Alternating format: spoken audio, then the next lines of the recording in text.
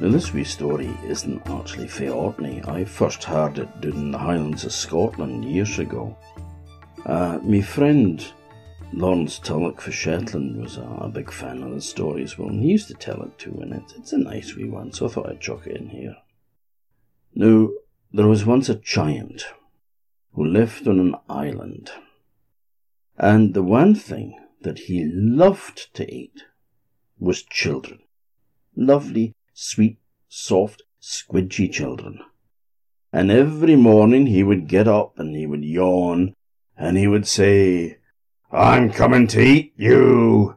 And then he would wade across to the mainland and he would chase the folk and he would grab the bairns and he would crunch them up. Now people were getting kind of fed up with their bairns being eaten. So they decided that they had to get rid of the giant. And they came up with a plan.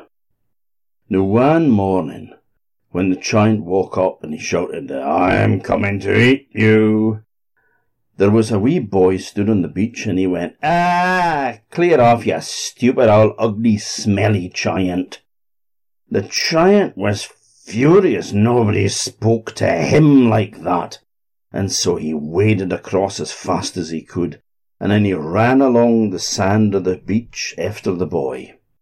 Now the local people had hidden a rope underneath the sand, and when the boy ran over it clear, they pulled it tight, it became taut, and the giant tripped over it. And then they rushed out with axes, and they went chop, chop, chop, chop, chop, chop, chop, chop, chop, till they cut through his neck, and they cut his head off. And then they all shouted, "Hooray! We killed the giant! We killed the giant!" And the giant's voice said, "I'm coming to eat you." So they got the axes out again, and they chopped and chopped and chopped more, and they chopped his arms and they chopped his legs off. And then they went, "Hooray! We killed the giant! We killed the giant!" And the giant's voice said, "I'm coming to eat you." No. So they started chopping again. They chopped his hands off, they chopped his feet off, they chopped his legs in half from the knees, and they chopped his arms in half from the elbow.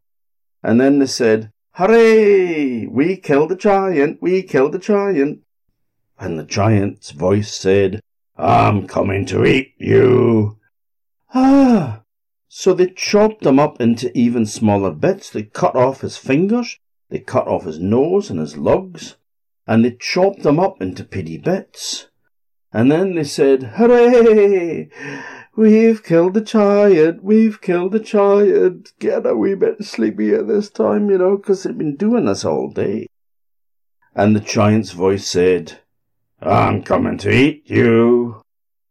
What could they do now? He was already chopped up to bits.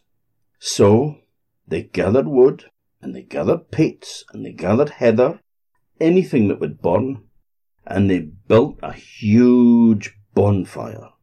And they took all the pitty bits of the giant, all the fingers and his nose and lugs, and they cut him open, and they pulled out his guts, and they carried that around as well, and they chucked it on the fire. And they chopped up all the bits of his body till it was all small, and they threw it on the fire, and they piled on more peats and more wood on top of it, and they burnt him, and they burnt him, and they burnt him until there was nothing left of the giant but a great big pile of ash. And then they said, exhausted but feeling that this must be it, now they said, "Hooray! We've killed the giant! We've killed the giant!" When suddenly there was a big gust of wind that blew the ashes up into the air, and the giant's voice came out of the cloud of ash and said, "I'm coming to eat you." And every speck of ash turned into a Midgie, and they've been eating us ever since.